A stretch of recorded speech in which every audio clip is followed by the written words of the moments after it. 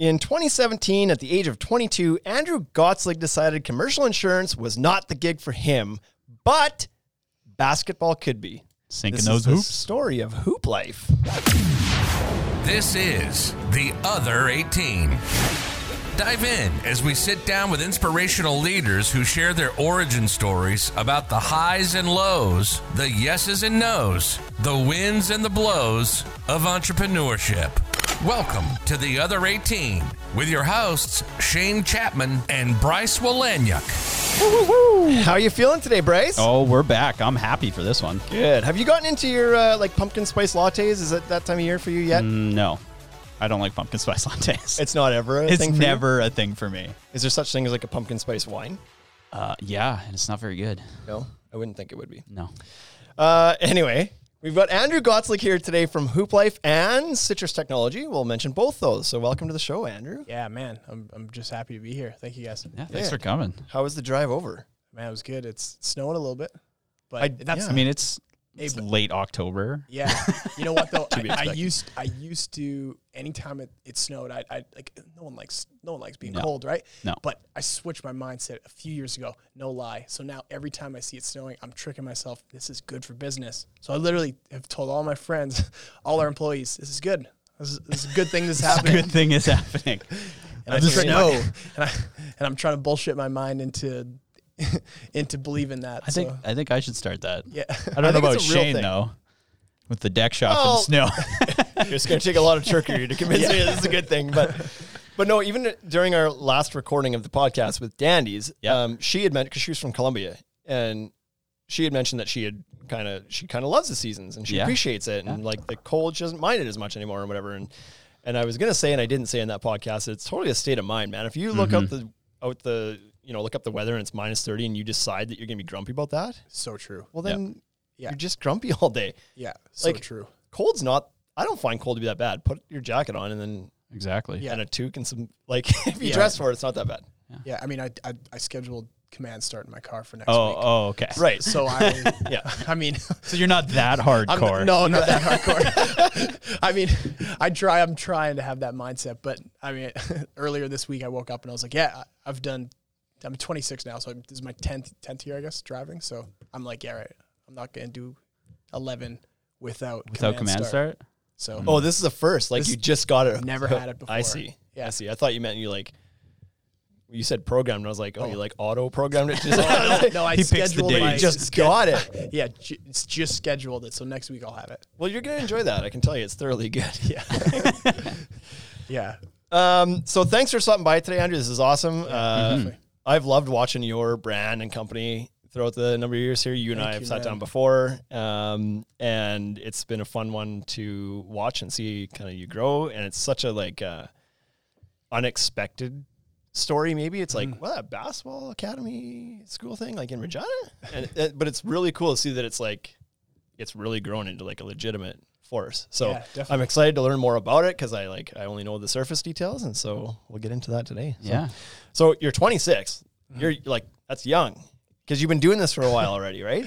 Yeah, I mean, since 2017, that's when I quit my day job working in commercial insurance at my family's old firm, and so that's when I decided, all right, let's do this. So I kind of view a lot of my friends that are also entrepreneurs, we kind of talk about this 5-year window. And if we can make it 5 years, if we can make it out of that 5 years, then we're in this. And so, I mean, I'm almost at my 5 years. So I'm looking forward to that. But yeah, it's been an incredible journey. Like, I mean, we, with Hooplife, I've loved basketball since I was a kid, my favorite sport by far. I've loved it. And so, after high school, I was able to play a little college called Miller College of the Bible. So I was able to play there for 3 years. And as I was there, I came back in the summer and I had 4 months with nothing to do except sell insurance. So I was like, damn, how can I find 2 or 3 weeks where I can not sell insurance and be in the gym more basketball? Yeah. So that's that's kind of how it started. And so we started with 1 week, and then 2013 was actually the first time I ever hosted a camp. And so we started with 1 week, and then we went to 2 the next summer, Dude, 4 you were the 19. next summer. I'm just doing the math. Yeah, In 2013. So You're supposed to be going to camps, not hosting the I camps. know. It was great though. I mean, and so I haven't gone to business school, but the process we went through from 2013 to now, I can't, like, and this is what I would tell every young person. Like, if you need to go to school because you don't know what you want to do, then hey, nothing against it. And a lot of people have been really successful having gone to school. But if you have an idea, like fuck school. Right. Fuck school. There's just do it, because since 2013, like since we've gone through all these things, this has been the best teacher that I've learned. Yeah. And looking back to when I was 19, like I knew nothing, but it's all good. Yeah. Because then all the failures taught me. So yeah, so I mean, we started then, and then as I was, I got married to my wife in 2015. So that was great, which took up a ton of my time, obviously. And so getting married or getting a wife? Yeah. Both, I guess. Yeah. But they go hand in hand, I find. Yeah. But no, so as soon as I got married, that's kind of when it really set into me that I love business. I love entrepreneurship. And I really enjoyed, I was working at Harvard Western Insurance in Regina here. And I mean, the greatest company, the greatest culture. I mean, I have nothing but incredible things to say. And they have been, I kind of grew up in the firm because it was a firm my grandparents owned, and then Harvard Western purchased them. So they had their successful exit to hang out in Arizona every year for the last 12 years. And so, working for Harvard was a great opportunity. And then after being married, I was like, okay, here's this. I had a few things I knew I was going to jump into something I didn't quite know. Like I was didn't know where. Yeah. I mean, I was really interested in like day trading, and I was like, I was trying to create watch lists at night, and I was trying to learn. I didn't know shit, right? But I mean, I was trying my best. And so I was creating that. And then I had this camp on the side. And so then it just kind of hit one, like we had more kids. We were doing like 4 weeks in summer, and then we did a fall camp, and there was all these kids, and I was like, hey, this could work. And so then, came up with the concept of Hooplife and the name. And so it's really, it sounds kind of cliche, but I think basketball and sports can teach kids so much. And I put extracurricular activities, youth programs, I put it next to the school systems in importance for child's development. I think it's so important for kids to get out of because when they're in school, it's like, it's the teachers is that kind of authoritative figure. When you're in extracurricular, it's a little looser, and the kid has a bit more chance to become who they become. Like, did you guys both go to camps growing up or youth programs of some sort? No. I'm not a youth program kid. I was born on a cabin basically and wakeboarded my entire youth. Nice. Okay. So I did a couple basketball camp because I did play basketball in high school as well, and did a couple Peace Gardens basketball camps. Yeah. But outside of that, no summer camps. Yeah. No, really? Just basketball camps. That was it. Okay. 2 years of basketball camps. That's it. Okay. So something. It's something. But so I know you're heading with that. I do think that those like camps are amazing. Those were two of my funnest summers I've ever had, was going to basketball camp with my buddy, and I do think that I've looked at it for my own kids, be like, we need to send these kids to summer camp and like let them go do something and meet new people and do fun experiences and get away from the city and whatever else, right? But so totally, yeah. And so I mean that kind of this long rabbit trail, but like that whole concept, just we love what we were doing, so we decided to quit selling commercial insurance, and then we launched Hooplife, and the whole idea with Hooplife was to help kids be successful and use basketball as a tool to do that. And so our plan with Hooplife was to, successfully develop, a template for what a training center would look like. And so in Regina, we've really done that in a great way. And like the team we have is incredible. The coaches we have, the dynamic is pretty cool from what kids have gone through.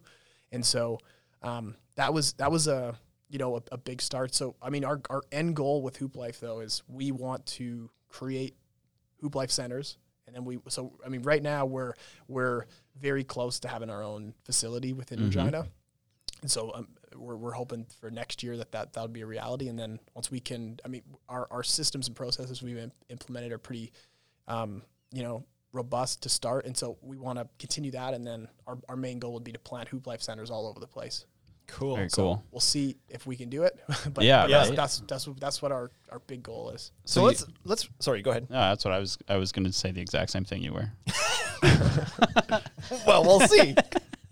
Let's roll this back. Was that what you're going to do? That's exactly what I was going to do. Let's roll this back a little bit. You come out of high school. What did you consider the post-secondary path? Like what? So you didn't really know what you were going to do. You're selling insurance, but so what was behind the decision to not go to school after school? So what Regina High School did you go to? Went to Regina Christian School from pretty much my whole life. And so I actually wanted to go to business school really bad.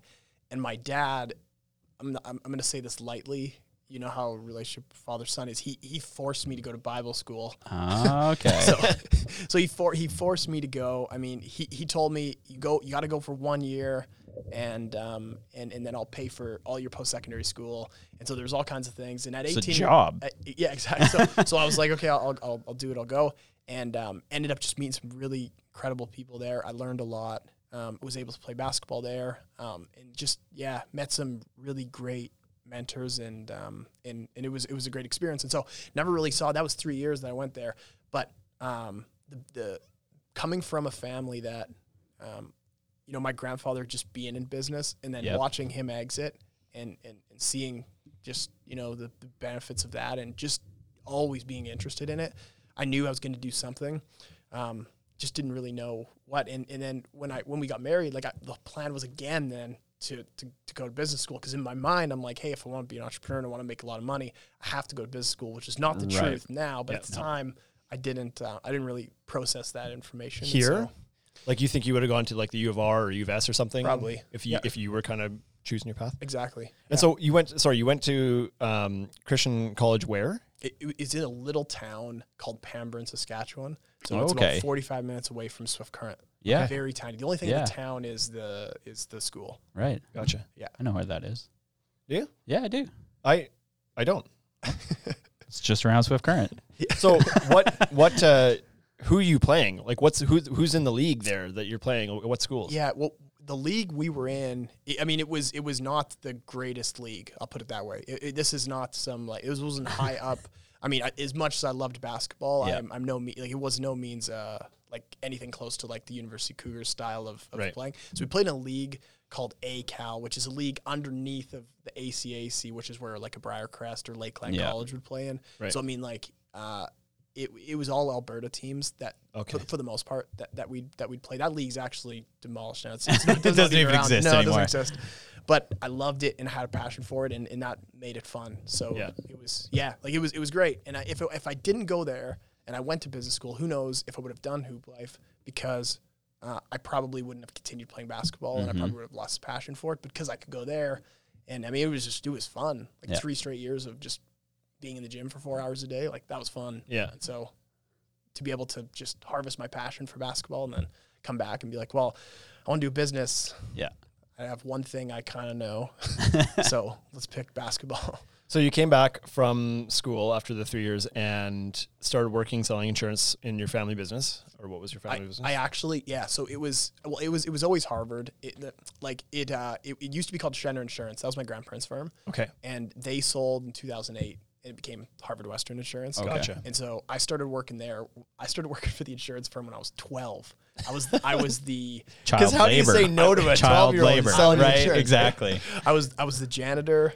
And child labor. I wasn't wrong. Yeah. Every Sunday I was scrubbing toilets, probably not cleaning them very well, but I was the janitor. And then that was pretty much all I did. And then when I turned 17, I started working in the front lines, and so I worked there for a little over 5 years until I quit to do Hooplife.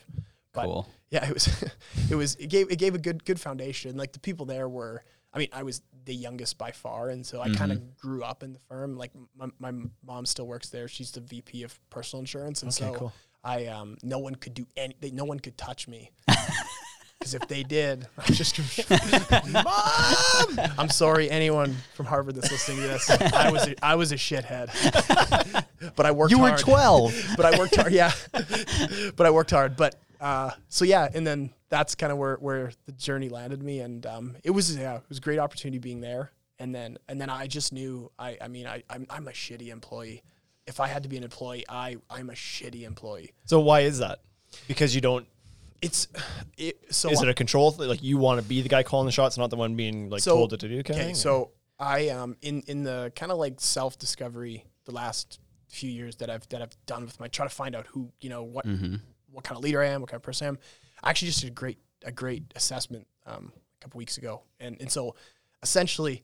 And this is the information I kind of knew about myself, but then when you take these assessments, kind of reaffirms it. Yeah. So I'm not good with rules, so I don't like rules. Oh, okay. So any kind of rules or like, I mean, obviously some things you have to follow, but sounds like a dirty basketball player. To yeah, me. Exactly. Swinging elbows everywhere. Yeah, but this is what Hooplife's teaching people. Yeah, not at all.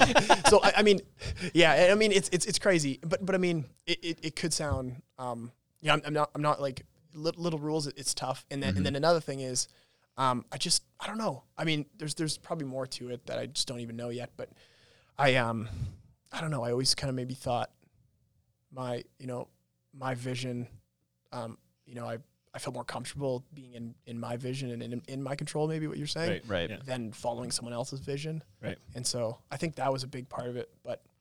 So these camps you started when you were 19 and you ran, so from about 2013 to 2017, you were running these just kind of summer camps, just kind of a couple weekends. We called it Queen City Basketball Academy. So that's kind of like what Hooplife became. Gotcha. I separate the two because they're like. You don't want to be known for Queen City Basketball Academy? No.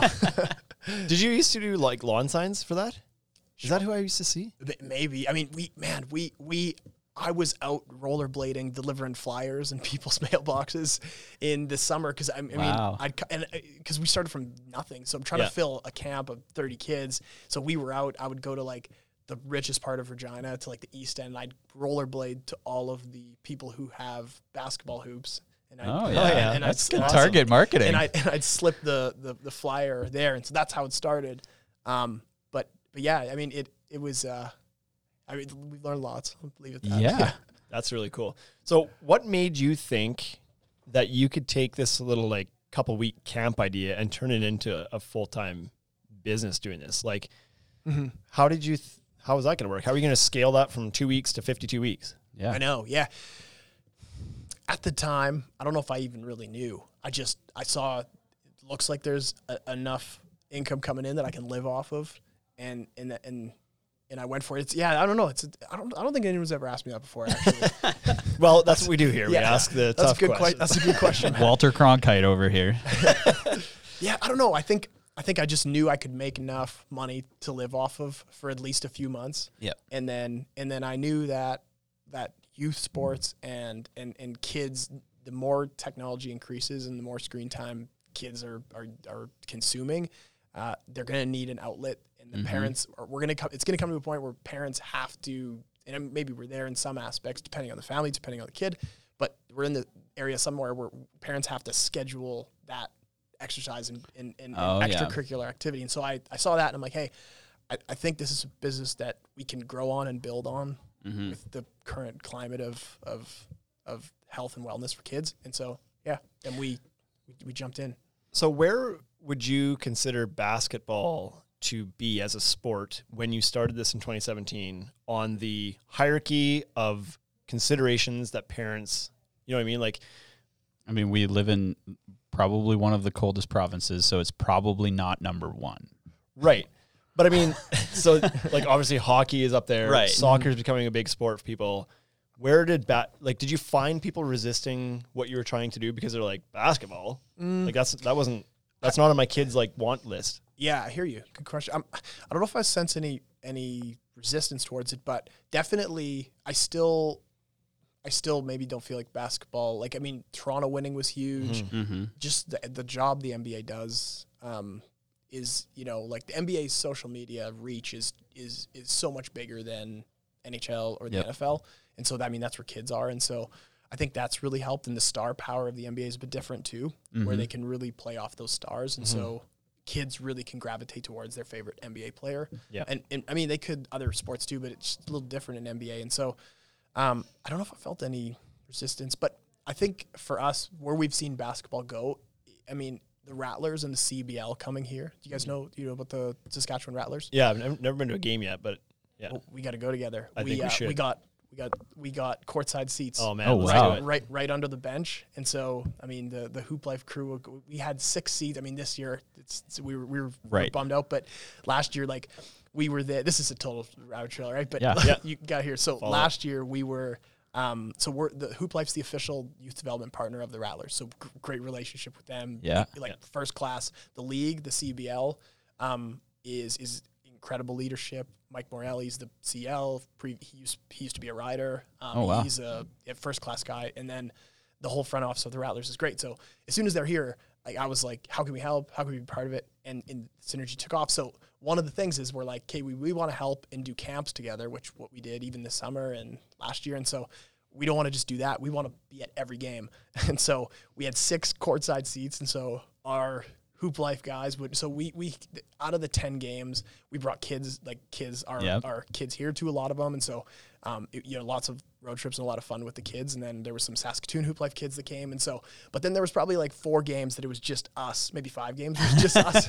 And, oh man, we had a few drinks, and then we started just talking shit to the other team, like so hard in the confidence level to do these guys could in a real fight. I'm losing every time to all these players, but we're just yelling we're yelling, and we attribute that Rattlers first championship to Hooplife. It's a Hooplife champion. No, it's funny after the game because we were just yelling and going in talking shit to the other team, and and like it was funny because like some guys just couldn't handle it and they'd start yelling back at us, and that's funny. It was fun. That's amazing. This reminds me of a story that I have that I won't tell the whole thing here, but remind me a story about a group of guys that I was involved in down in Louisville, Kentucky, that we decided to go take in a high school football game, and it was playoffs. That would be wild. And 8 drunk Canadians showed up. Whoa. I'll tell you how that went one day. It was like one of the highlights of my life. But anyway. That's amazing. So you start Hooplife.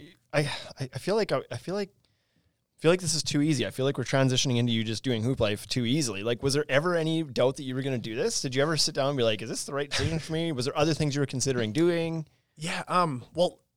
He was going to be a day trader. I said that. Right.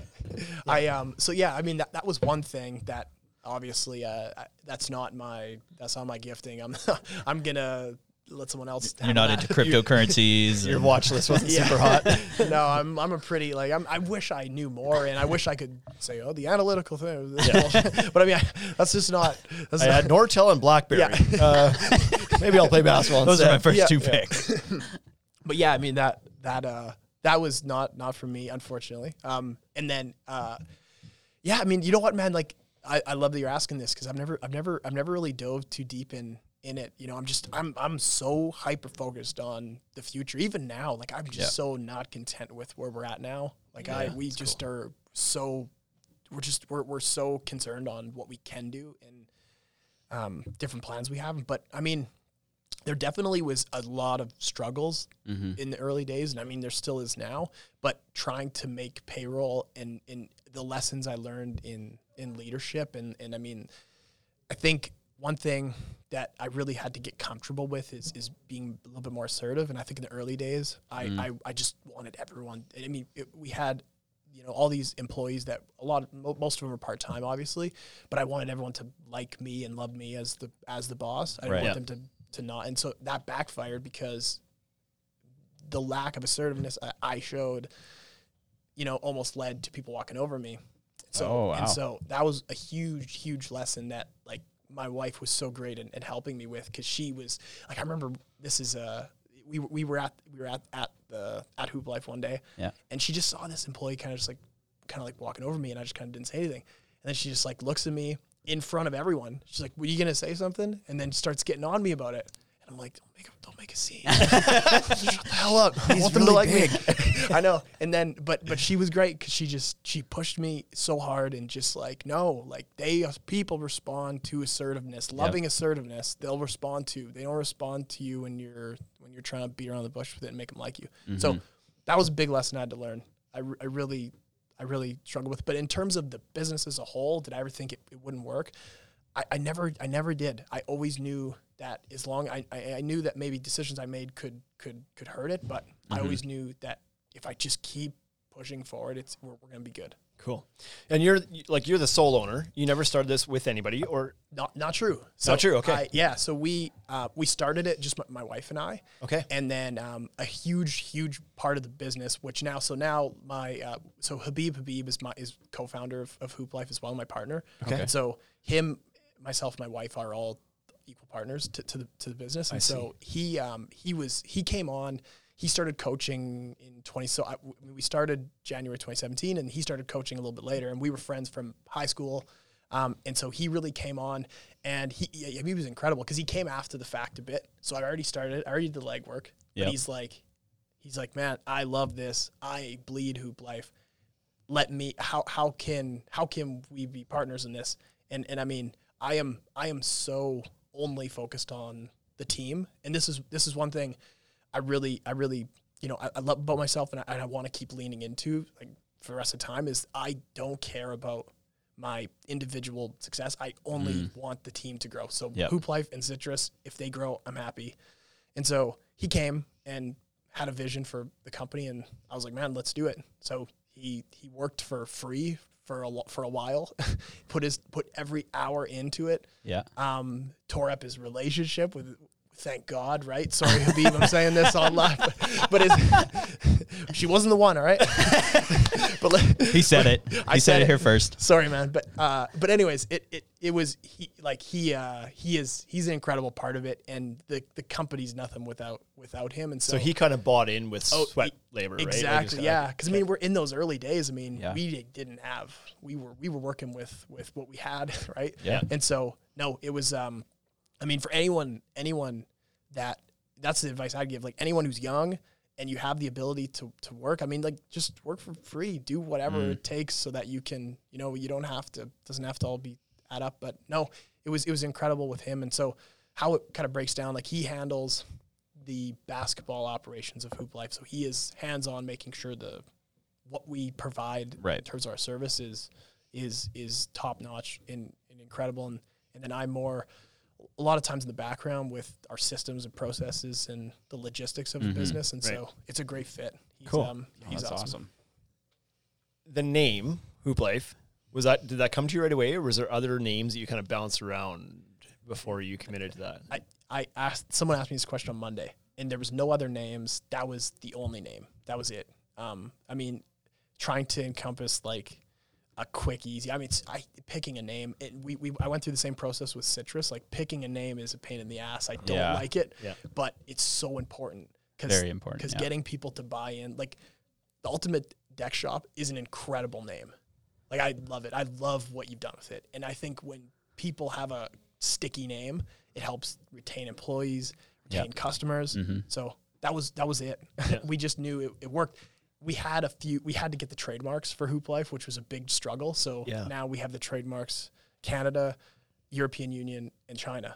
Oh, 5 classes in all those places. We don't have the United States yet because there's like 7 different players that have variations of the name. Right. Okay. That's what I was kind of wondering. Crazy. I was like, the name's perfect for what you're doing, right? But I was wondering, is there other, it's perfect, but yet surprising that nobody else would have explored that name already. I know, right? And so that's what we thought too. Yeah. And so I mean, it was a shock to us. And I mean, there's a few people in the States that are trying to play around with like a clothing company, but no one's done anything with it. Nothing big. Yeah, not at all. And so we're really fortunate like to get those trademarks. And so I mean, now we're just focused on Canada and building this idea of planning a training center, what that would look like.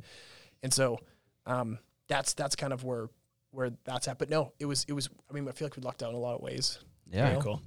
So you opened your doors in 2017, kind of transitioning. Was there a decision right there to like, I'm not working insurance anymore and I'm just jumping into this full time? Did that happen like? Yeah, it happened in a weekend. Same week. It kind of like, I was at my wife's parents' house. I remember looking at the company bank account. I don't know, there was maybe like $10,000 in it or something like that. And I'm like, hey, that's like 3 months. I could survive off that. We could live off this for like 3 months. Yeah. Hey, and your car just got, my wife's name's Erin. So it's like, your car just got totaled, Erin. We'll live on one car and we'll take that 10 grand from the car and we'll use that. So right there, we had a little seed money. And then it was like, I just remember talking to her family about it, like my in-laws, and they were just unbelievably supportive and great with it. And they're like, yeah, do it. I wish I would have done it. Do it. Yeah. And so then I was like, okay, well, I got to tell my mom that I'm not working for her anymore. But no, she was like, she was like, get out of here. Literally, man. Yeah, literally. You're the worst janitor. Thank God I'm covering for your ass. This is the funny thing. I continued to clean Harvard Western 2 years after I quit. So I'm still, I cleaned Harvard Western until I was like 24. So I was, even though I was out, I wasn't working in the office. I was still continued to be the janitor at just one of their locations, right? Not all of them, they have tons of, not all of them, but one of them. And then I'll never forget the manager of that one location just texted me, because I missed a few weeks, and then there was a couple weeks that I was getting other employees from Harvard. I was getting them to clean it. And so then she just texted me, she's like, yeah, buddy, I think it's time to give this up. And I was like, oh, yeah, fair enough. Yeah. My bad. Sorry for putting you through this. I won't clean the toilets with Windex anymore. All right, so that was it. That's funny. So when you opened Hooplife, was there a day where you considered yourself open for business? Like, yeah, it was the date we use is December 30th, 2016. That was the incorporation day. That was when we really, I think we launched the name, because we did a switch from the Queen City to Hooplife, and that was end of December 2016. So that was when it was there, and I quit my job January 27th, 2017. Nice. So it was a quick turnaround from there. Nice. And did you have customers or what's attendee, like whatever you call them? Day one look like? Yeah. So is it busy right away? It was, we because I was running those camps for 2013, 14, 15, and 16, we had a base of a few hundred families that were like, hey, we love what you guys are doing.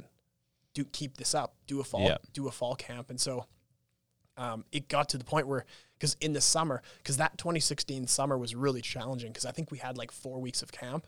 So I would work. It's funny looking at my old schedules from those days, because I would work insurance. I would get there early, and then I would work, and then I'd leave in the middle of the day for like 3 hours to go to camp. And then, and we had other coaches, I couldn't even be there because I had to work my job, but I'd leave for like 3 hours. I'd go to camp, and then I'd come back and work in the insurance firm later that evening to catch up for my hours. And so that was the summer of 2016. Very cool. So yeah, I mean, we really just rolled on with it, and we decided to just, continue to do as much as we can. Because I mean, Hooplife now, it's a year-round program. You have a membership and you come every week year-round. Okay, that's what I was going to ask, how it's structured now. So it's not, you're not doing like start and stop camps one this month and then it starts over and then it starts over. It's just like we do camps too. So the Hooplife is there's sessions that happen every week, multiple times a week. So I think now there's like 6 different options kids can sign up for. So you become a member, sign up for your sessions. The other options that we do is we have summer camps in addition to the sessions. Summer camps, Christmas camp, like all these different camps trickled in throughout the year. And so that's kind of the core base of it. I could go on about a couple different like main things we do with Hooplife. Like we have a program called Boost Kids, which I think I've touched on that with you before. But Boost Kids is where low income kids and families can we created the program called Boost Kids, and so low income kids are partnered with local businesses. And so now what Boost Kids looks like is those low income kids who they can't go to any extracurricular. They don't have the funds to do it. A lot of, like troubling family situations. And so we had these kids coming to Hooplife early on and we loved them. We never told them they couldn't come, but we knew that if we let 30, 40 kids come for free, we're not going to have a business. And so we're like, how do we do this? Well, let's partner with the local business community. And so how it works is a business sponsors low-income athlete. They come to Hooplife for free for the whole year, and they get school supplies, birthday present, and a Christmas gift. And so that's a program that we've developed called Boost Kids. We developed another program in partnership with K+S called The Lab, which is a free Sunday night scrimmage for high school kids. So high school kids come scrimmage every Sunday for free, just drop in and scrimmage. And so that was another program we worked on. And so, we have a few things kind of like that, but that's what Hooplife does. So the next step for Hooplife is we got to get ourselves into a facility in 2021, and then we can really test our processes and and then make the next step after that. Because you're operating this out of where right now? Laval High School. It's a private French school in North Regina. Gotcha. Yeah, okay. that's where everything is. And so most of your kids, and I guess before I use kids too liberally, what's the age group that you have coming? Like 7, 6 to 18. Okay. And there. So they're in your camps as like I guess just like a constant training and conditioning kind of thing. And then they're also probably most of them part of a league through their high school or through something. Exactly. Yeah. As well. Lots of them play club teams. And so we'll see. I think we're going to start to get more into club teams next year. I won't say too much about it, but yeah, like exactly, kids would play on their school team or their club team, and then Hooplife's the place where they come and train. Right. And so yeah, no, it's been great. Another thing we've done too is we knew like we had a great product that we have in the what Hooplife was and the approach we took with kids, the music loud, the skills and drills quick and fast and fun. And we knew this approach was great and kids loved it. And so we wanted to take our coaches and go to other communities. And so what we've ended up doing is, and we started this in 2017, and now, I mean, with COVID, it's slowed down a lot. Yeah. But we've gone to a ton of Indigenous communities, and it's the highlight of our month when we get to do this. Nice. And so I think we've gone over 20, close to 25 Indigenous First Nations in Saskatchewan. And so we've actually traveled there, did a 2-day camp there with them. Right. And like the relationships that we've developed with them is incredible. And it's been really fun. Awesome. Yeah. When you started this business, did you sit down and kind of create a business plan and a whatever, or did you just because you were already kind of doing it like sort of on the side, right? And then you just kind of rolled into it. So yeah, I didn't know. I worked so hard always, and sometimes it's funny to look back because I worked hard, but not smart in the early days. So I remember I made like a 50-page business plan written out with all this. Yeah, it was a total waste of time at the time. Like I shouldn't have done it. But I remember sitting there at the table writing this plan. I'll have to show it to you guys after because I still have the copy. It's garbage, right? But it's that was the first business plan I made. But it was great because I felt when I went to bed, I was like, man, I'm hustling, I'm getting it, you know? Yeah. And it gave that feeling that like I'm doing this, you know. So why did you do it? Yeah, what was the business plan for? Just because you felt like you were supposed to? Exactly. Yeah. No reason. I wasn't looking to raise money. I felt like I guess this is the thing I should do. Put it on my wall. Because you know it's so funny when people. I mean, if you're raising money, if you need a bank loan, I get it. You need to have a robust business plan. But if you're just an entrepreneur trying to make it, like you need to have your plan, but you don't need to have this formal business plan. So it's funny when people ask, like even to this day, like you'll have like the odd person be like, oh, like you have a business plan. I'm like, yeah, we do, but no, we don't. We're just figuring it out. Yeah, exactly. Like, I don't got time. It's called let's see what tomorrow looks like. Exactly. I don't have time. I mean, we have our plan and we have our monthly financial forecasts and those things are in place, but we don't have the time to write it down, you know what I mean, and have this official plan that we're following. So yeah. Was there anything that happened once you got this thing started up that kind of made you doubt it? That made you, at some point you thought like, maybe this isn't going to work. Whether it's like low turnout or something, or like was there anything, or has it been fairly smooth the whole way through?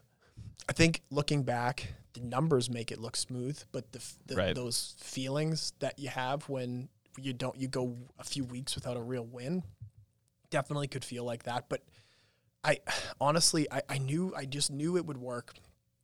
I knew that our plan and vision would work, and so even if there was a camp that didn't have as many kids as we thought, or they were going somewhere else to do something else, or they were not interested, I just knew that our Hooplife vision and what we want to do with creating success in kids is going to work. Yeah.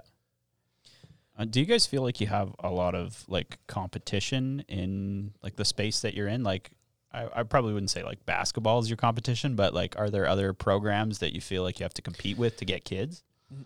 Not like I don't want to sound like I don't want to be like prideful about it or anything, but not really. Yeah. There's obviously like a few different camps and it's people that do great work, but we've never ever focused on like I remember having this talk with my dad once, right when we started, and he was showing me this other guy's website that does basketball camp in Regina, and I was like, Dad, I don't give a fuck what anyone else is doing. I don't care. Yeah. Show me, like, I don't want to hear about it. And so that's the approach we've tried to take. And it's obviously difficult because it's competition and we're competitive people. So you want to win, but we've just tried to say, listen, like we're the main, we're the highway. Why are we focusing on all these other side roads? Let's just focus on what we're doing. Yeah. And if we believe in what we're doing, and this is the talk we have with the team all the time, like if we believe in what we're doing, don't worry about what anyone else is doing. Let's just focus on what we're doing. Yeah. And the rest will fall into place, or it won't. Yeah. Yeah. I think that's a pretty big piece of advice for a lot of entrepreneurs, because it is easy to get emotional and want to be reactive to what others are doing. If you pay, if you're like, sometimes you just got to put the blinders on and focus on your own plan and charge forward, because that's what's going to make you successful. Not looking to see what other people are doing, then trying to react and mimic that or adjust things on the fly. Like we obviously have a lot of competition in this city, in both cities. Yeah. And sometimes it is easy if you watch somebody else's Instagram account too long, or hear somebody else's radio ad to be like, oh, we should change this. Or you hear from a customer, because you deal with customers that, like contractors that shop at all stores, and it's like, so you got to tell yourself, like, because often Wade or something will come in and be like, oh, somebody's doing this, we should do this, or whatever. It's like, no, let's just stick to our plan. Yeah. Or sometimes maybe it does make sense to adjust, whatever. But for sure, the idea of just like put your head down, focus on your own stuff is the right answer most of the time. Way easier to say than do, obviously. 100%. But that's what we try to live by, because go insane trying to beat the competition. Right. And I don't know who it was. You need to be aware, right? Oh, aware for sure, definitely. but not obsessive over it. Yeah. Yeah, that's a really good way. Aware and not obsessive. Yeah, I love that. I can't remember who said it. Some like famous speaker. But I just remember the whole. I can't remember who the hell it was. Probably like Gary Vee or something like that. But it was just saying something like, no, you know who it was? I think it was. You guys know Grant Cardone? Yeah. Sales Uncle G. Anyways, whatever.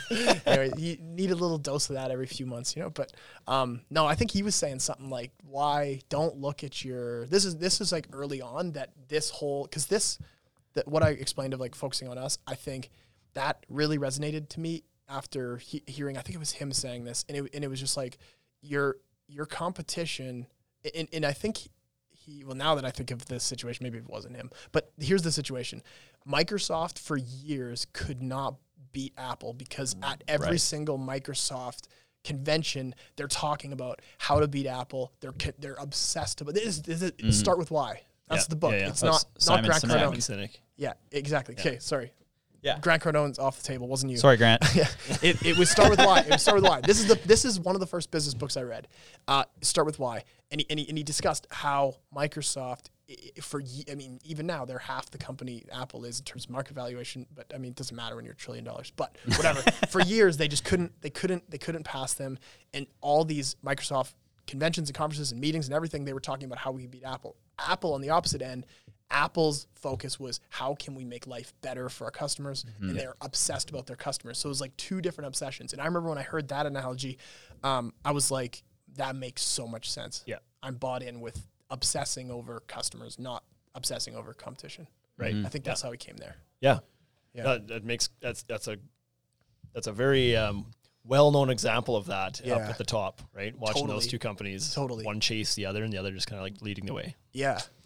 Totally. What would you say causes you the most stress in your business? You've chosen to do something that is a passion of yours, so that's easy to not be stressful about. But certainly there's aspects of the business that do cause you stress. What are those?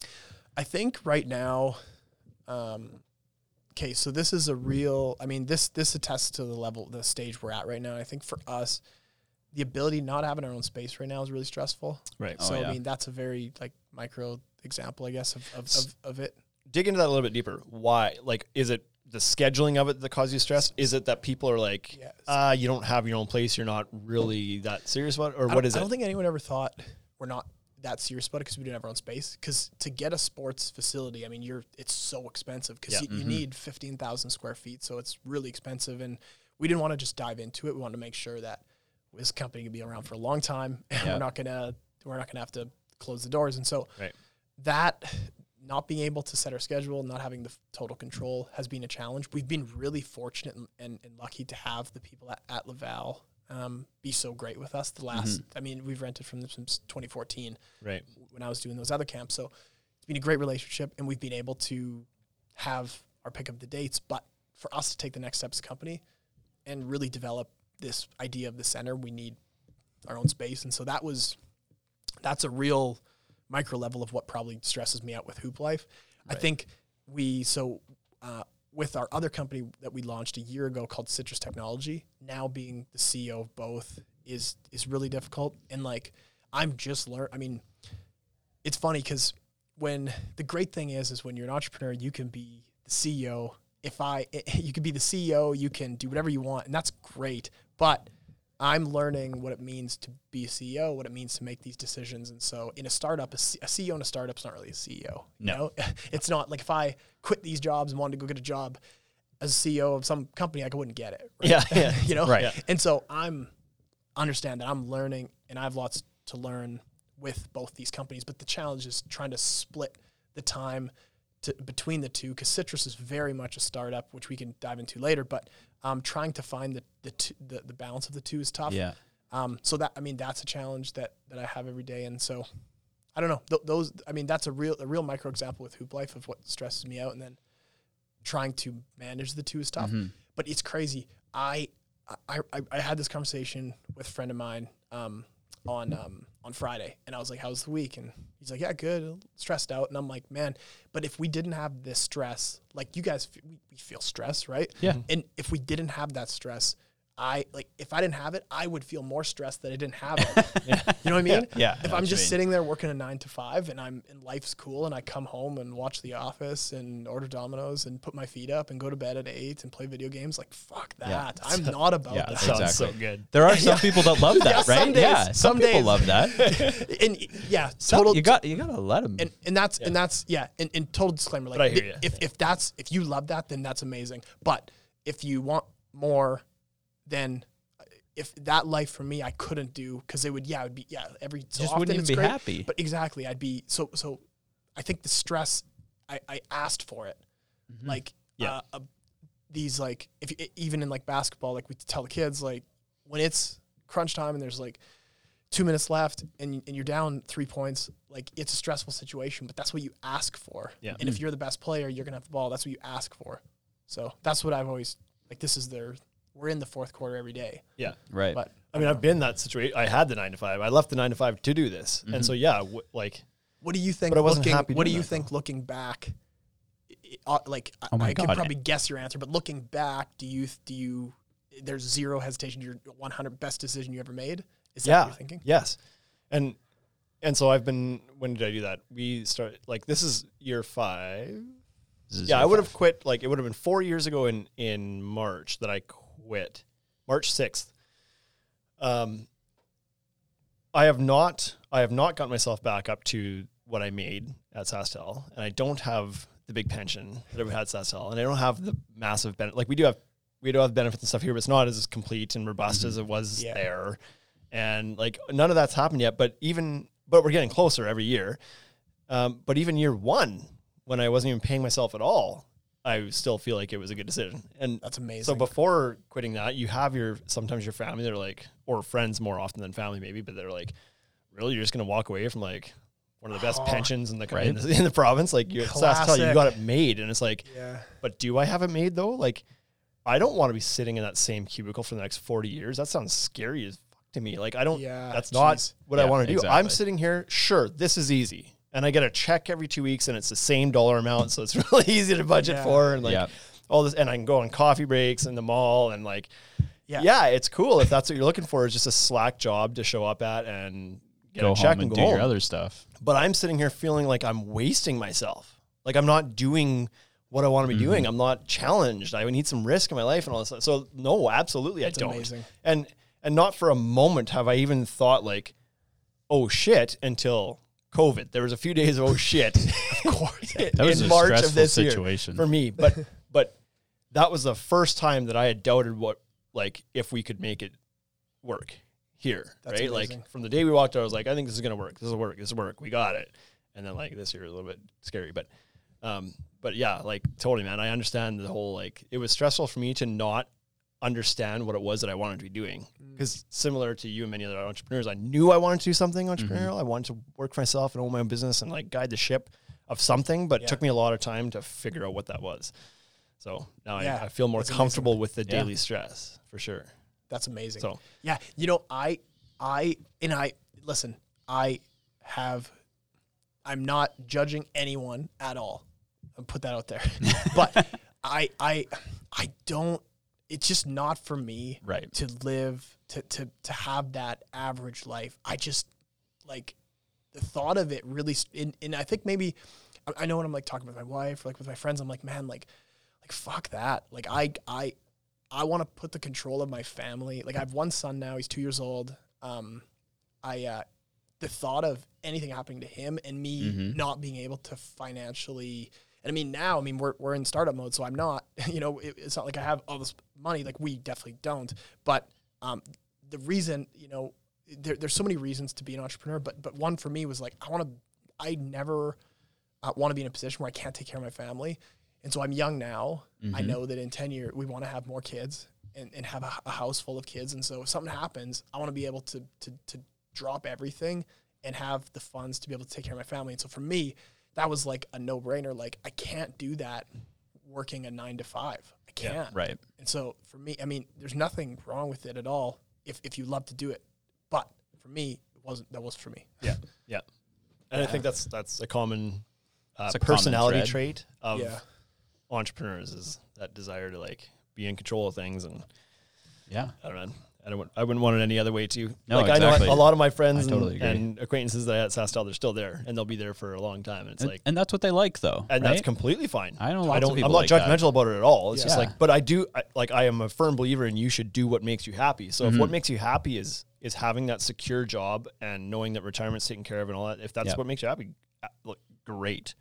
Be comfortable in that and accept it, right? Yeah, 100%. Because I know there's a lot of people that would like that probably still look and think like, well, it's crazy what you're doing. Why would you want to do like? Then in your head, it's like, that's crazy what you're doing, right? So yeah, I don't know. That's amazing. Anyway, to get back to your story a little bit here. So I want to pivot. I want to figure out what is Citrus Technologies. Let's how does that fit in with Hooplife? Yeah. Okay. So Hooplife, early days, running a youth program is a pain in the ass. We do it because we love kids. We want kids to succeed. We love that giving back. But the administrative duties of running any kind of youth program is a massive pain in the ass. We knew this early day one of Queen City Basketball Academy back in the day. So I'm trying to organize all this information and all these registrations and parents questions. And for us, it was like, okay, this isn't going to work. We need to find some kind of software to help manage our business. So we looked in the marketplace. We tried to implement two of our competitors, Citrus competitors now, not Hooplife competitors. We tried to implement two different softwares. Didn't work. Didn't like the feel of it. Didn't present our brand well to our clients. It was not user friendly. And so we're like, damn it. Well, shit, what do we do now? So at the time with Hooplife, we were building the Hooplife app, which is live in the App Store now. We hit we were the 34th most downloaded app throughout COVID in the sports category, which was great. And so we were building this app, and we had a couple developers working as employees. And so we're like, hey, why don't we create our own business management system for a camp? And so that's what we did. So we started to build it ourselves, and that was about 2 years where we just built it. And the whole goal was like, hey, this is for Hooplife. This is for Hooplife. We want to keep building this. And then we joined so you guys heard of Cultivator? Yep. Powered by Connexus. Yep. So we're Citrus is a grow company in Cultivator. And so I got introduced to tech in 2017 under CoLab. You guys heard of CoLabs? In Saskatoon. So I went and pitched the Hooplife app in CoLabs. And so that's kind of where we got introduced to the tech ecosystem. And so the plan was to blow the Hooplife app up, but it's obviously on a low budget, it's tough to blow a direct to consumer app up, especially a fitness app. And so lots of competition. So as we're navigating through this time, we decided to build our own business management tool as we were building the app. And so being a part of Cultivator was the greatest decision greatest business decision I've ever made was embracing Cultivator and going there. And so we joined in 2018, fall of 2018. That's when we first started working there. And so being in Cultivator, being able to talk these ideas out with my peers that have technology companies, and being able to talk this out with different folks from Cultivator, we realized, hey, what we're building here for Hooplife, this business management tool, is actually way bigger than just Hooplife. Right. We need to create a new company, and we need to sell this as a business solution for other youth programs and camps. And so we made that decision almost a year ago. That's when we launched the Citrus name. And so I partnered with David Crossman, who's the CTO, co-founder of Citrus. Yeah. And so he is, twice as smart as me and brings all of the development side of things. And so we started building. He came on board. Like we launched the name last October, but we weren't, we built the app. One of our developers was gone, so we weren't really actively developing it yet. And so when Dave came in January, we hit the ground running and said, okay, we are going to build the greatest solution for camps and youth programs, because we have a camp and youth program that's doing very well and we can test it. And so we know we're building this for ourselves. We know exactly what needs to be done.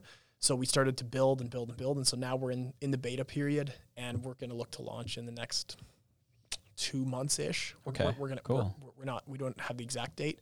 But our plan with that is to blow that up and offer it globally to all youth programs, camps, anyone that runs an event, really. Right. And so we're excited about it. Yeah, that's really cool. So let's regurgitate a question. Yeah. Where'd the name come from? Yeah, where'd the name come from? Citrus, man, thinking about names, I just pray about it. You were like oranges. I literally, I pray about it, and then it comes to my head. And so with Citrus, our company's an orchard of opportunities. Oh, right? Wow. No, dad joke. Okay, see you later. Dad joke. Yeah. Total dad joke. Totally kidding.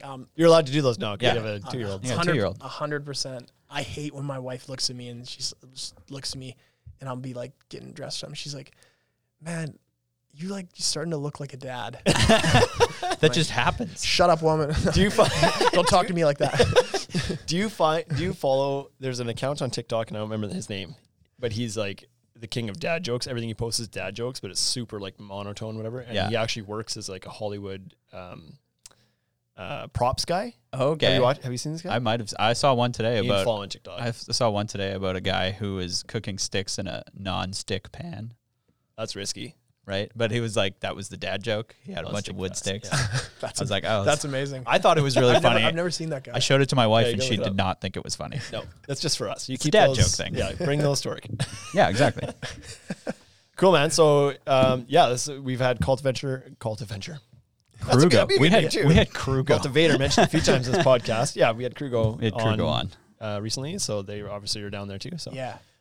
Really cool what the Cultivator has done for it's tech scene here, man. It's crazy. And in the next 5 years to see the tech community in Saskatchewan just go crazy will be cool, because it's an incredible, like, for those that don't know, like, Cultivator is a program that's sponsored fully by Connexus Credit Union. So Connexus Credit Union's brand new headquarters on College Avenue. Cultivator takes up 15,000 square feet of that.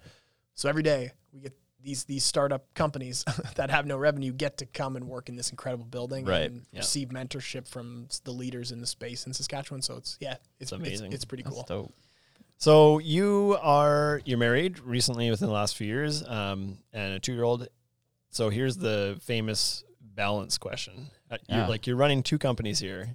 So is your wife, does she work as well, or is she's just Hooplife? She's Hooplife, Citrus, mom, and she's in on all that. Yeah. Okay. So she early on, like, because we didn't have Citrus, we needed manpower, and so I was like, Aaron, you got to just quit your job and work and help me.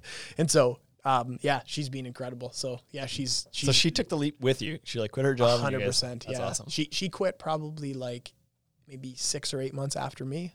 But, so do you guys have the ability to turn it off and have like a personal life as well? Or do you both just I struggle with it. She can flip it off real easy. She's like, I don't want to talk about work right now. and then I'll start talking about it. I'll just be like, I don't give a shit right now. Yeah. Let's not talk about it. So she, I feel like, does a lot better job at it than me. I like struggle to turn it off. You know, like it's a work in progress, but like obviously like it's trying to be present and give like my son and Aaron like quality time is probably my biggest goal. Yep. I mean, I fail at it all the time because I'm there, but if I'm not actually like phone down, computer down, and I'm with them, then it's not like what I want to do. But yeah, I don't know. I mean, I try. I put kind of like my routine of how I work is like this is a perfect day for me would look like this, where I'm up like 6:30, I work out, I go to the office, and then, you know, put the day in, come home around 5, and then hang with the family from like 5 to 7-ish, maybe 8, 5 to 8-ish, and then back at the office from 8 till 11, midnight, whatever it looks like. So those few hours though, that's what I'm trying to do each week, is give them as much as I can. So you do have offices, like you're running Hooplife out of an office somewhere as well, or just at the cultivator? Like cultivators where I work from. Gotcha. So like Hooplife has its own stuff there, but I mean, like I'm working on, when I'm at cultivator, I could be working on whatever, either citrus or Hooplife. It's generally a 50-50 split these days. We'll see, like as citrus grows more, it may inch a bit more towards citrus, I'm thinking. Right. But I mean, we'll see. So that's kind of how that looks. Do you have any mentors in your life from a business perspective, either locally or just somebody that you don't know but you listen to a lot? Or yeah, oh no, totally.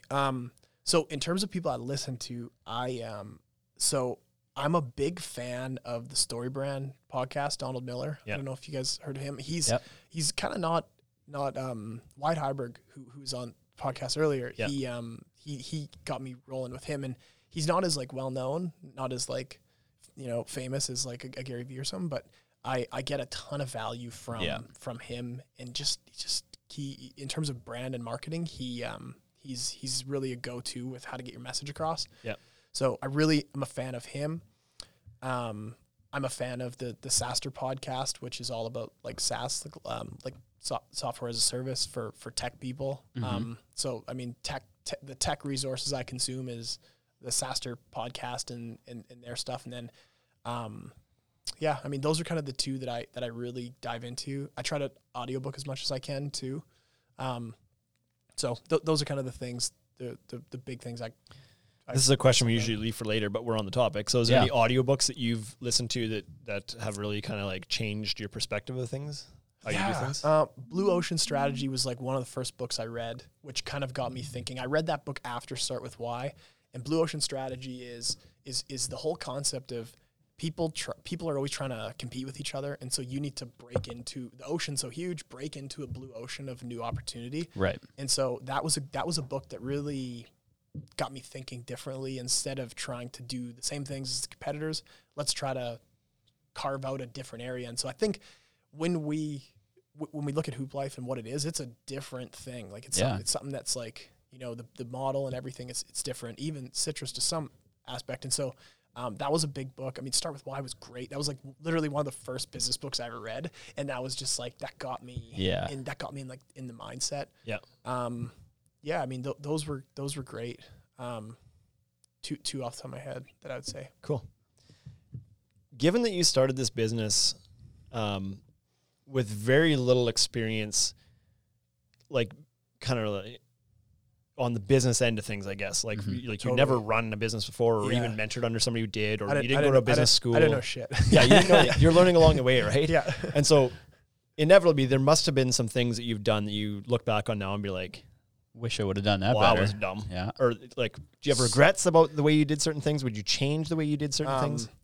So I think, so no, I don't regret it, because when I fail and mess something up, which has happened a lot, and I used to, I don't do it anymore, but I used to in the early days, because if I made a mistake, I would beat myself up about it so hard in the first few years. And so I had this note, every time I'd fuck up, I'd put in this note, like how I fucked up and what I wanted to do better. And so I remember my wife and I went on a trip like maybe a year ago, and she was reading me these notes that I put in about myself, the most vulgar thing you could ever think of too. But I'm just so upset with myself. But now I think if you don't fail, then you don't know how to succeed. So I think of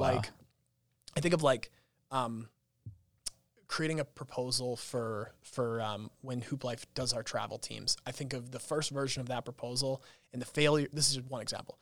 I think of the first version of that proposal and then the failures that we had to try to get someone to pay Hooplife thousands of dollars to come train for 2 days. And so the mistakes we made early on was like, yeah, that's stupid. Wouldn't have did this. But every time we fail, it's like, it's the greatest teacher that helps us go. So I actually am like I don't mind messing up. I really like, no one likes it, but I love that I'm learning from it. So if I fail or make a mistake, I actually like, I'm totally cool with it and okay with it, because when I look at what I'm at now, I know I'm at the level I am now. I'm still nowhere close to where I want to be, but I know that I'm at the level I am now because of all the mistakes I made to show me how. So hiring the wrong person, we hired a ton of wrong people. Like I did not understand the type of people that we need to have in our organization. And so hiring the wrong people cost us so much time, so much money. And so those are lessons that I'm like really fortunate that we fucked up on, because now we know what we have to do going forward. So yeah, I don't know. There's something, I can't remember who said this recently, but I just heard it within the last week on a podcast somewhere. Some guy that said there's no such thing as failures, only lessons. And I was like, that's so like, true. That's really true. Yeah, I feel like that's really true, right? Yeah. Like, of course, you're going to do things that aren't the best way of doing them, but you learn from it and you move on. So how is it a failure? It made the end result better for you. Like if you're aware enough to constantly adjust to things that don't work, then yeah, they are just lessons. Yeah, man. Yeah. They're only failures if it doesn't work and then you quit. Yeah, exactly. You know? Yeah. No, that's amazing. Yeah. So this is one of the questions I wanted to ask anyway, and you brought it up, so it's the same one you were going to ask anyway. That's what I figured. We've done this for too long now. The good people question. Yeah. You've learned that as well. How are you finding the good people now, and what were you doing before that wasn't working? Okay, so I got this explained to me, and it's tough. I'm so visual, so for the visual people listening, I'm sorry that I'm going to try to explain this the best I can. So there's this table that I got introduced to that how to determine who's an A player. So I remember 3 years ago, I'm like, oh shit, everyone's an A player. They're great. And now I look back and I'm like, no, they're not. Like, they're not an A player. And so how to determine who's an A player? That's a question I battled with. I took this course, or not course, conference, and one of the speakers determined, and he gave us this template for how to find an A player. So imagine with me, you have draw a box. In the box, you have, 2 lines. You have a box. So everyone listen, draw a box. Draw a box, put 2 lines down the middle, and create. Let me see. I'm going to draw it actually. I'll explain this. Let me draw this. So draw a box. After you draw your box, make, how many different windows do we need here? So make your box and then make 6 windows. So you have 6 windows in your box. Your A player, we'll talk about that in a sec. So here's how it works. So you have six different windows. Yeah. Your A player is the top right. That is your A player. And so I'm going to determine why they're an A player. So your A player is your top right. Besides your A player, you have a B player. And then all the other windows are C players. Okay? So the way that we get to this A player here is on the right side of the box, you're going to write values. So you have values here. And then at the bottom, it's performance. So for people listening, stick with me. If you're visual, you might just not get it, and I'm sorry, because I didn't get this. If someone explained it, maybe you guys could explain it better. But you have a box, you have 6 windows, your A player is the top right, and you have your values and your performance. So an A player is an A player because they are a highly skilled performer in what your business is, and they are high on your company values. Mm-hmm. And so a B player is someone that is very high on values, and they commit to the company culture. They're just not as skilled. So an assistant to the journeyman or something would be your B player. It's high on values, they want to learn, but they're not there. So for me, I thought I wasn't processing what it even meant to have company values. And so this is something I think we really dove into. Company values, I remember Harvard Western Insurance. They have their values written on the wall. Now, it's probably tougher within a big company, but it's like one of their values is like professionalism and integrity and like shit like that. It's the same, and Harvard would love it, but listen, it's the same thing for these big companies and whoever. They have these like dumb BS values. It's like one word. It's like, okay, well, like, how do you determine who's on this? And so what we did with Hooplife and Citrus is I mean, the values are virtually the same. We said, what makes a player an A player? Why? Obviously, it's easy to point out if someone's skilled or not. That's the easy part. Are they good at their job? Yes or no? Okay. If they are, yes. How do they follow our company values? And so for us, our values are like no self-entitlement. That was one value. Like, you're not self-entitled. The other value is you only care about the team's success. It's not your success. You don't need to win. The company needs to win. Hooplife needs to win. Citrus needs to win. Not this employee needs to win. And then, I mean, we have a few more, but the big things that it hinges on is, no self-entitlement. You're all in it to win it with the team. You're committed to what the team is doing. And so that's the exercise that we put everyone through now. They're either an A player, which is high skilled, high values, or they're a B player, which is a little lower skilled, but we can work with that because their values are so high and we'll train them to be an A player. Right. So what's your process in determining people's values then within your company? We go through our core values as leadership, and then we decide if someone fits in that or not. We don't know right off the bat. Oh, okay. In an interview, I mean, we can sense and ask these questions, but we don't really know what they're like. Everyone's going to say they're not entitled in an interview, but then we can really see when they're in action. And so you kind of go back, you kind of do like a continuous evaluation of them, and if they're not fitting into that, then see you later. Exactly. Yeah. Or give them a chance to work back into either the A or the B box. But for us, that is something that we go through all the time. If they don't fit in either the A or the B, they're gone. And the hardest part about it is, what is your company values? Because, I mean, early on, I thought I knew what they were, but I didn't really know what they were. Like, for us with Hooplife, like, to get really specific, we need coaches and employees that are bubbly and excited to talk to other people, that are smiling all the time. And so I don't think, does that mean that other people that are shy and don't like to smile, does that mean that they're bad because they don't fit our values? Not at all. But our values are specific to Hooplife. And I think that for us, when we look at our values and we determine, who goes where, if somebody doesn't make the cut and they're not an A or B, it doesn't mean that person's not going to be successful. It just means they need to look somewhere else for a different company that has different values.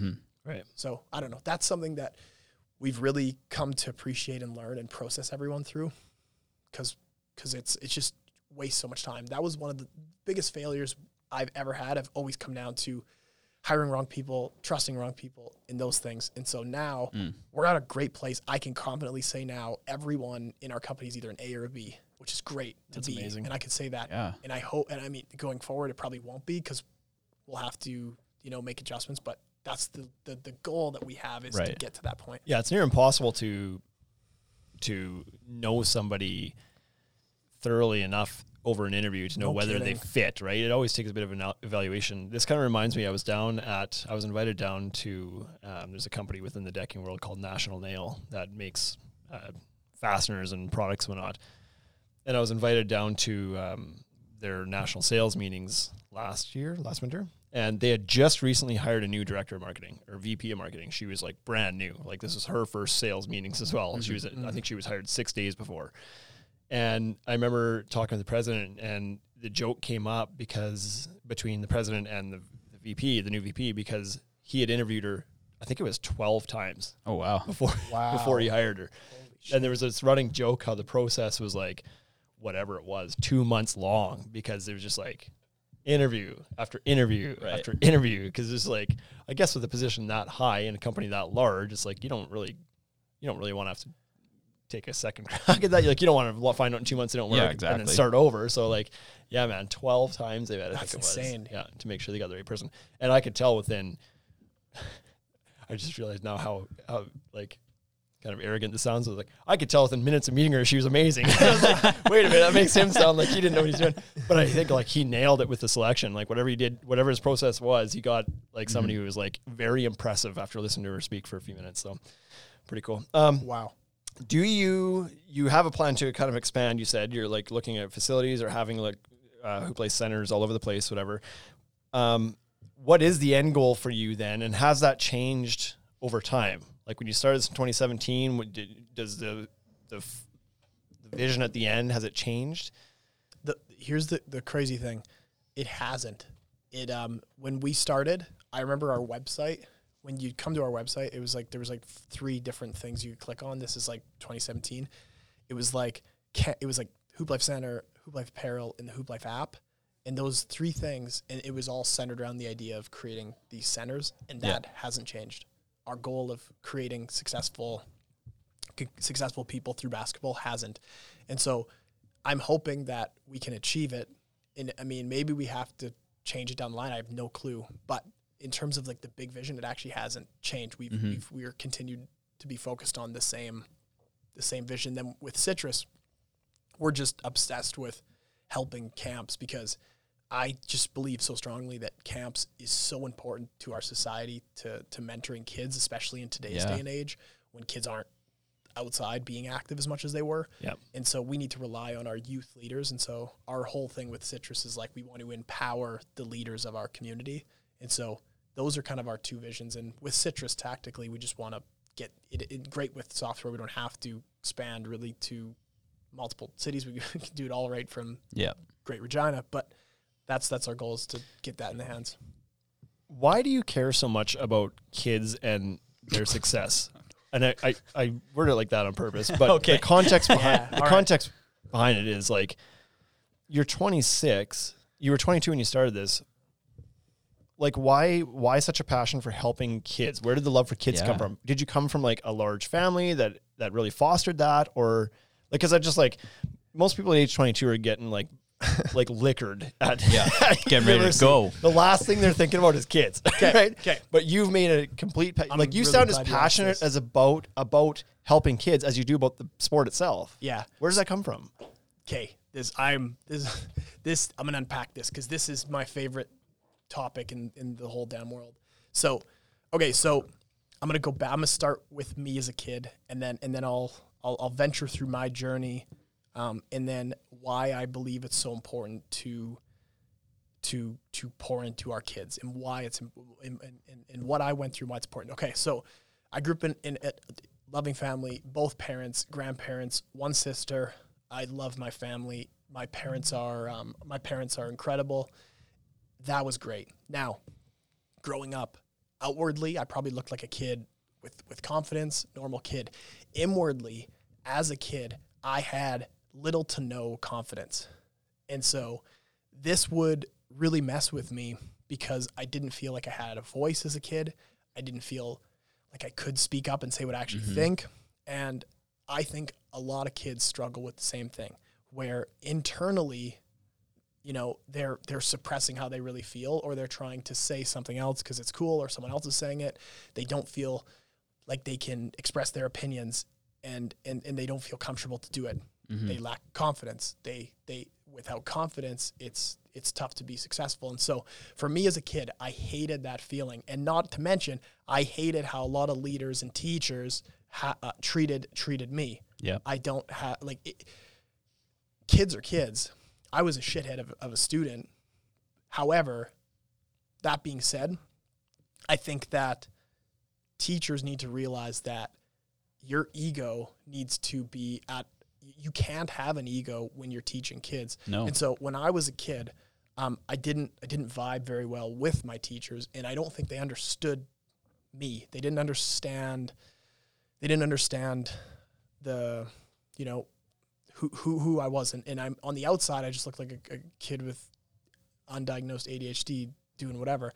And so I want to unpack it a bit more. So there's 2 things that really, really gave me passion. One was me not feeling confident, and the other one was no leaders around me giving me confidence. Right. So those two things I hated. If I could have, and not like I don't want to say like everyone around me, because there was definitely those core people and youth leaders in my life that poured into me in camps I went to and different things that made me feel, oh, it's okay. I can. It's okay to love myself. It's okay to do this.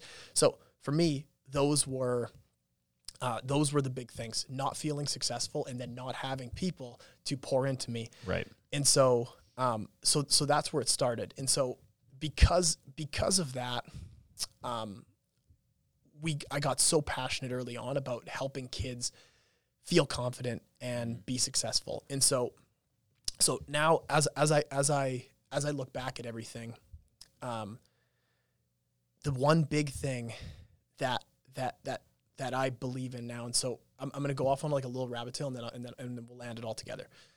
The big thing I believe in is everyone expresses emotions in different ways. So the emotions that I express as a 26-year-old married with one child with 2 companies are going to be different than an 11-year-old kid showing up at Hooplife for the first time crying because they're very scared. Right. Or my 2-year-old son who's not getting a cracker and he's really upset about that. Yeah. And so he's going to be screaming. Those emotions are different. And so my wife pointed this out to me early on. My son was like crying and he's like, hey, like he's screaming, he wants another cracker from the pantry. And I'm like, dude, stop. You're not getting it. And then I just kind of ignored him, walked away, and he's crying and crying and crying. And then my wife just looks at me. She's like, these are real emotions he's feeling. Like, these are real emotions. It clicked for me then, because I was like, teachers, coaches need to understand the emotions that a 14-year-old kid, a 12-year-old kid, a 16-year-old kid have. Those emotions are different than their emotions. And just because a 16-year-old kid's emotions that they're showing, it might be stupid. They might need guidance and say that, hey, don't be upset about this, but those emotions are real. And so now, as a kid, is there things that I probably was emotional about that didn't really matter? Of course, every kid there is. I think our approach with Hooplife and why I'm so passionate about it is because all kids are going to come with different emotions and different baggage. We don't know what kids are going through. If we dismiss some 16-year-old kid's emotions because he's sad that his girlfriend broke up with him, and we just laugh and tell him like, you're dumb. Don't have these emotions. Don't do this. Well, maybe he didn't also tell us the fact that his parents just got in this huge fight and they're getting a divorce. Right. And he's covering up that story. And so for me, as a kid, I remember expressing, I don't know how old I was, 15, 16, something like that. And I remember, I don't even know what I was struggling with, but I just remember expressing myself to one of my teachers, leaders, whatever. And he basically like looked at me and said, like, you're an idiot for thinking this. What does that make me do? That makes me suppress my emotions. And I'm like, shit, I'm a loser for bringing this up. I can't talk about how I feel. Therefore, I don't talk about it, which is what I think a lot of kids do. Right. So with Hooplife, our goal is like, we're going to give you guidance and we're going to be that big brother, big sister for you, but it is okay to say exactly how you feel. There's no judgment. And with teachers or coaches, they got to realize this, that kids are not going to just open up overnight. And they might open up, but the opening up they're actually opening up with, air quote, is not actually what they're upset about. And so the reason I'm so passionate about it is, number one, I didn't have confidence as a kid. Number two, I'm not fond of the way that I was led from my teachers or whoever. And so I believe that with Hooplife, with youth programs, we could let kids feel okay to express their emotions, and we could hear them out, not call them stupid for having a dumb emotion, make sure that we hear them and tell them that, hey, our emotion, and this is what it all breaks down to, and it breaks down to some business, in my marriage, in whatever. I think that emotions are so important to label it, but not act on it. So an 11-year-old kid who comes in who's scared about camp, right? We need to come to him and say, man, I remember when I was 11 years old, I can sense and I can feel that emotion with you. I remember when I was 11 years old, I was scared shitless when I was in public. Yeah. I couldn't talk at all. Yeah. Right. Except we never swear in front of kids.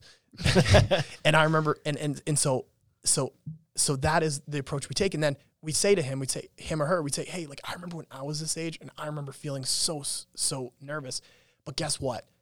You're a warrior. We don't have to act on this fear. Label that fear, get it out there. Yeah, you feel nervous and that's cool, but we don't have to act on it. We're gonna do this, and I'm gonna give my confidence to you, and you're going to be able to be confident. So the role of a coach and a youth leader is like, there is no room for an ego. You can't have an ego. You need to give that confidence into kids, and then later when they reach a level of confidence, then they're there. They made it.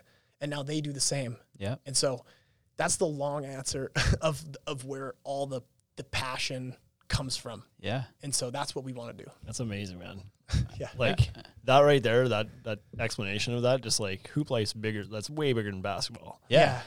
Totally. Like, and it's just a vehicle. If it's 100 years ago, it wouldn't be basketball, it'd be something else. Yeah. But feel so passionate about creating that confidence. Because if you create confidence, then why do kids generally feel sad? Well, they don't like to fail, but if they have confidence, they shake it off. Right. And so and then in life, when they get into their job or whatever, they'll shake that failure off and they'll keep going. Yeah. So that is our purpose, I'd say. That's awesome, dude.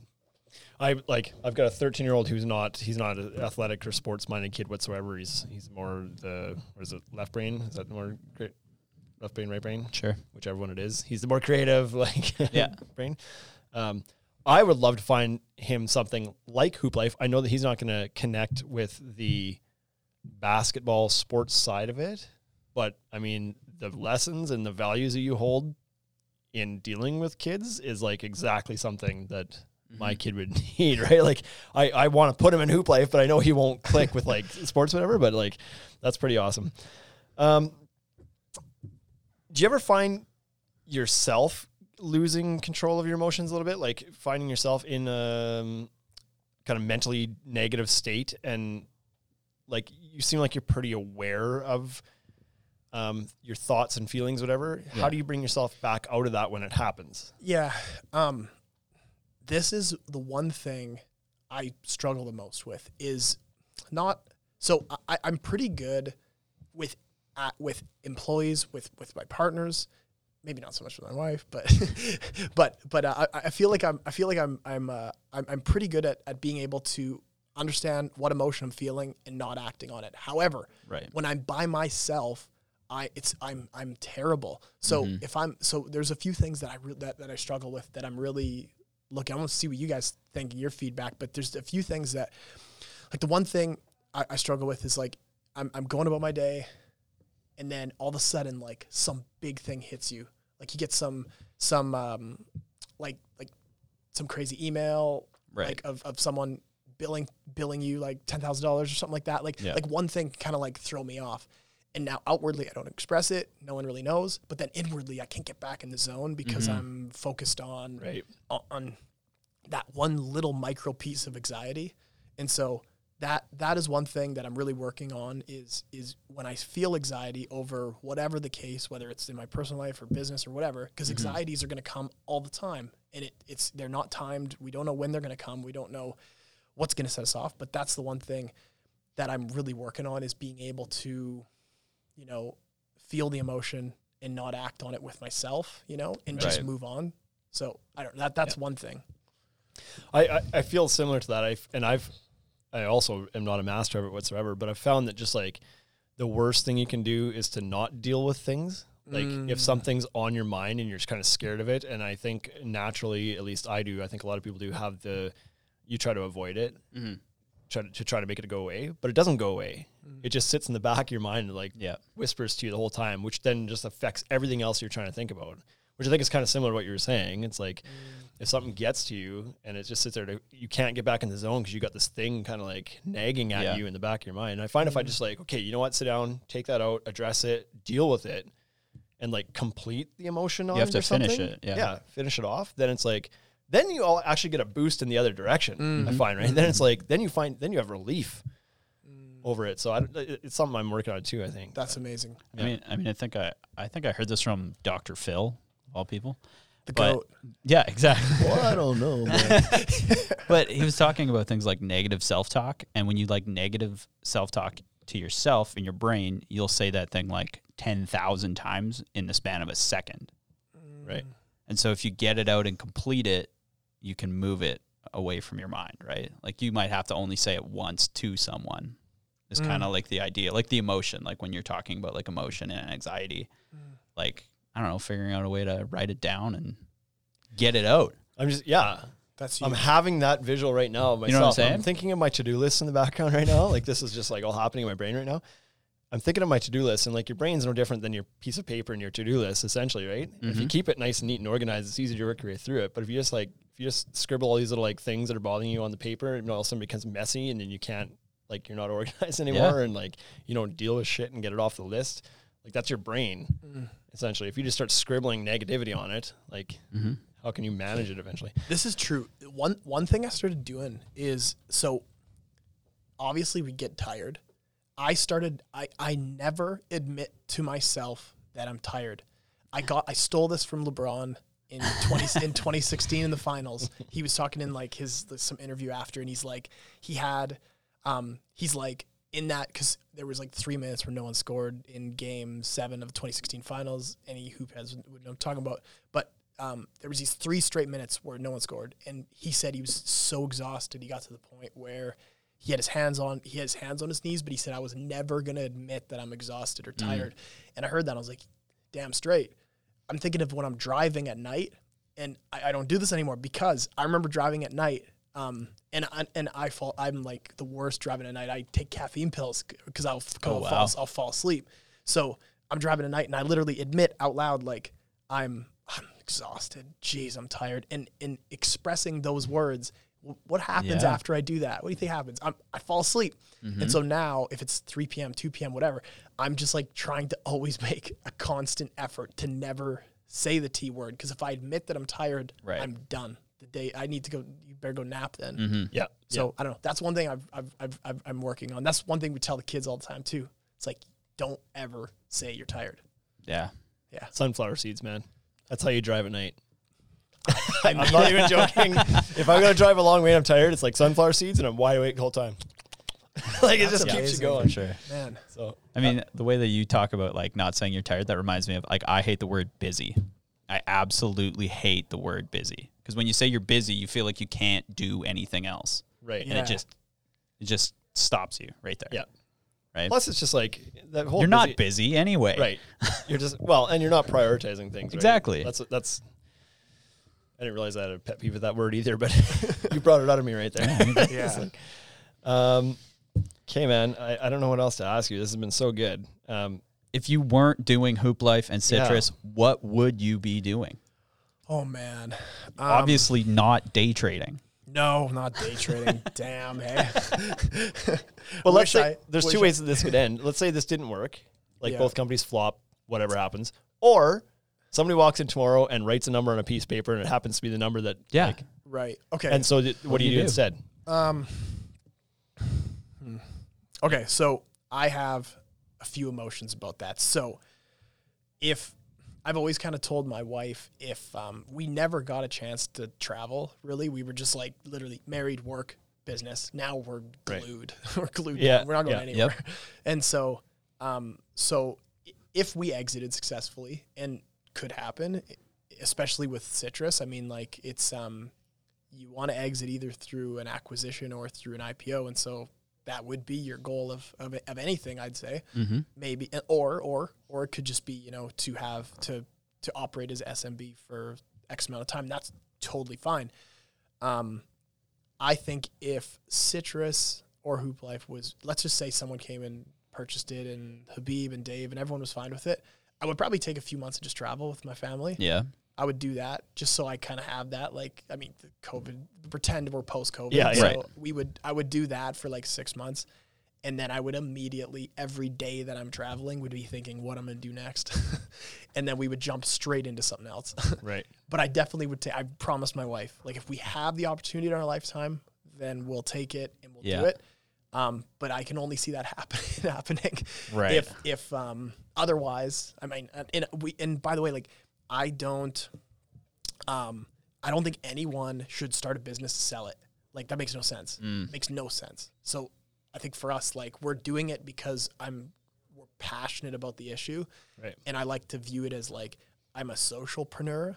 I'm really passionate about social issues. I'm also passionate about making money, but I also am really passionate about the social issues that we can do as a company. Right. So if I wasn't doing this, I would give myself and my family some time, and then I would hopefully keep working with my same partners, with Habib and Dave, and we'd say, all right, what's next? And then we would go to the next one. Cool. I have no clue what it'd be, but that's what we do. Figure it out. All right, well, let's get into some of the fun wind down questions here. Do you remember what your first car was? 100%. I still have it. Yeah. It was a 1970 Cutlass. Oh, wow. I got it when I was 15 years old, and my dad and I were driving in Moose Jaw. We got a cabin at Buffalo Pound, and so we were coming through Moose Jaw to like get some groceries or something. I was 15, so I'm like, obviously 15 is prime age. You're thinking about a car every day. Yeah. So we're driving down the street, and we see this like shitty Cutlass parked on the side of the street. And so I went over and we looked at it, tried to see like if whatever anyone was around. And so we put a note on it and said, like, if you want to sell this, call me. Seriously? And so, so this guy this guy sounded like Winnie the Pooh when he talked too. I'll never forget it. I'll never forget it. But he calls us and he's this old guy, and he's like, yeah, you can buy it. So paid $3,000 for it. This shitty old 2-door white 1970 Cutlass. My dad was a auto mechanic for like 10 years. And so he has a 68 Chevelle, and he's always had like an old car, and that's his passion. He loves it. And so we restored it together, put like 10 grand into it, and I still have it. I drive it every summer. So, amazing. Yeah, That's awesome. Yeah, it's fun. That's really cool. Do you have any habits or quirks about you that other people are like, Andrew, dude, like, That's weird. do you realize you even do this? I'm sarcastic, maybe. So, I mean, I'm trying to think of like things that, it's funny too. Around and really the only friends like we have like my wife and I have like really tight group of friends, but most of the people like that we're close with are within the company. Like we're really, that's our family. That's everyone. So I mean, like between those people, I think of like the shit they make fun of me for. And I think of this like all the time. Like there's all these like weird quirks my grandpa does. And so I'll just like kind of like mimic it as a joke. But then I'm with someone the other day and I'm like, fuck, I sound just like him. So I think the more that I'm like trying to like, whatever, mess around, I actually do it. But I don't know, like that would probably be one. I don't know. There's my lunch kit it looks like a purse, and I keep it in the fridge. So everyone calls it like, who put their purse in the fridge? And I'm like, it's a lunch kit, damn it. I'm trying to be healthy. Leave my chicken and sweet potatoes alone. Anyway, so that's that. Do you go ahead? What do you do to like relax at the end of the day? It kind of goes with the work-life balance, but is there anything that, not even at the end of the day, just at any time? Okay. I have to work out at least once in a day, or else I'm not at my best. Now, I'll be real honest. So I got married, I was 180 pounds. After we got married and had a kid, I climbed all the way up to 220. Welcome to the club, buddy. Oh, sorry. Was that? Yeah, that's a bad thing. Wasn't a 40 good pound. Okay, so sorry. Because I was busy with the business and I didn't understand about, so for me, if I don't work out, I'm not at my best, and then I'm put weight on. So anyways, so I didn't feel good and I didn't have energy. So for me, I have to work out at least once a day. I have to. And then my wife doesn't really love movies. I like a good movie though. So I mean, movies. if I can like at the end of a night on like a Friday night or something, and I can get in like a good like crime movie or something like that. Yeah, man. That chills me out. Sweet. Nice. Yeah. Last question, and you're young enough to actually remember this. Some people struggle, but was there a childhood toy that the answer can't be a basketball? Yeah. A childhood toy that you have memories around that was kind of like defined your childhood, whether it was like a G.I. Joe or like a Light Bright or like some sort of nostalgic toy that you can recall? Holy shit. That if you saw it in a store again, you'd be like, oh my God. Yeah. It's a really good question. Okay, I got one. So Fisher-Price made these laundry machines, these fake laundry machines. Yeah, okay? I know what you're talking about. And so listen to this. So this is what I think of when I think of childhood toys. So my parents' house, they had the toy room in the basement. So in the basement, in the corner of the playroom, they had these Fisher-Price toys. And so like, I don't know how old I was here. I was probably 5, maybe something like that. Yeah. Right. So young enough to kind of still vaguely remember the toy, but not really, I was too young to kind of like, I can't fully, I'm telling these stories through what my parents have said. Yeah. So all of a sudden my dad, so I'm like 5, something like that.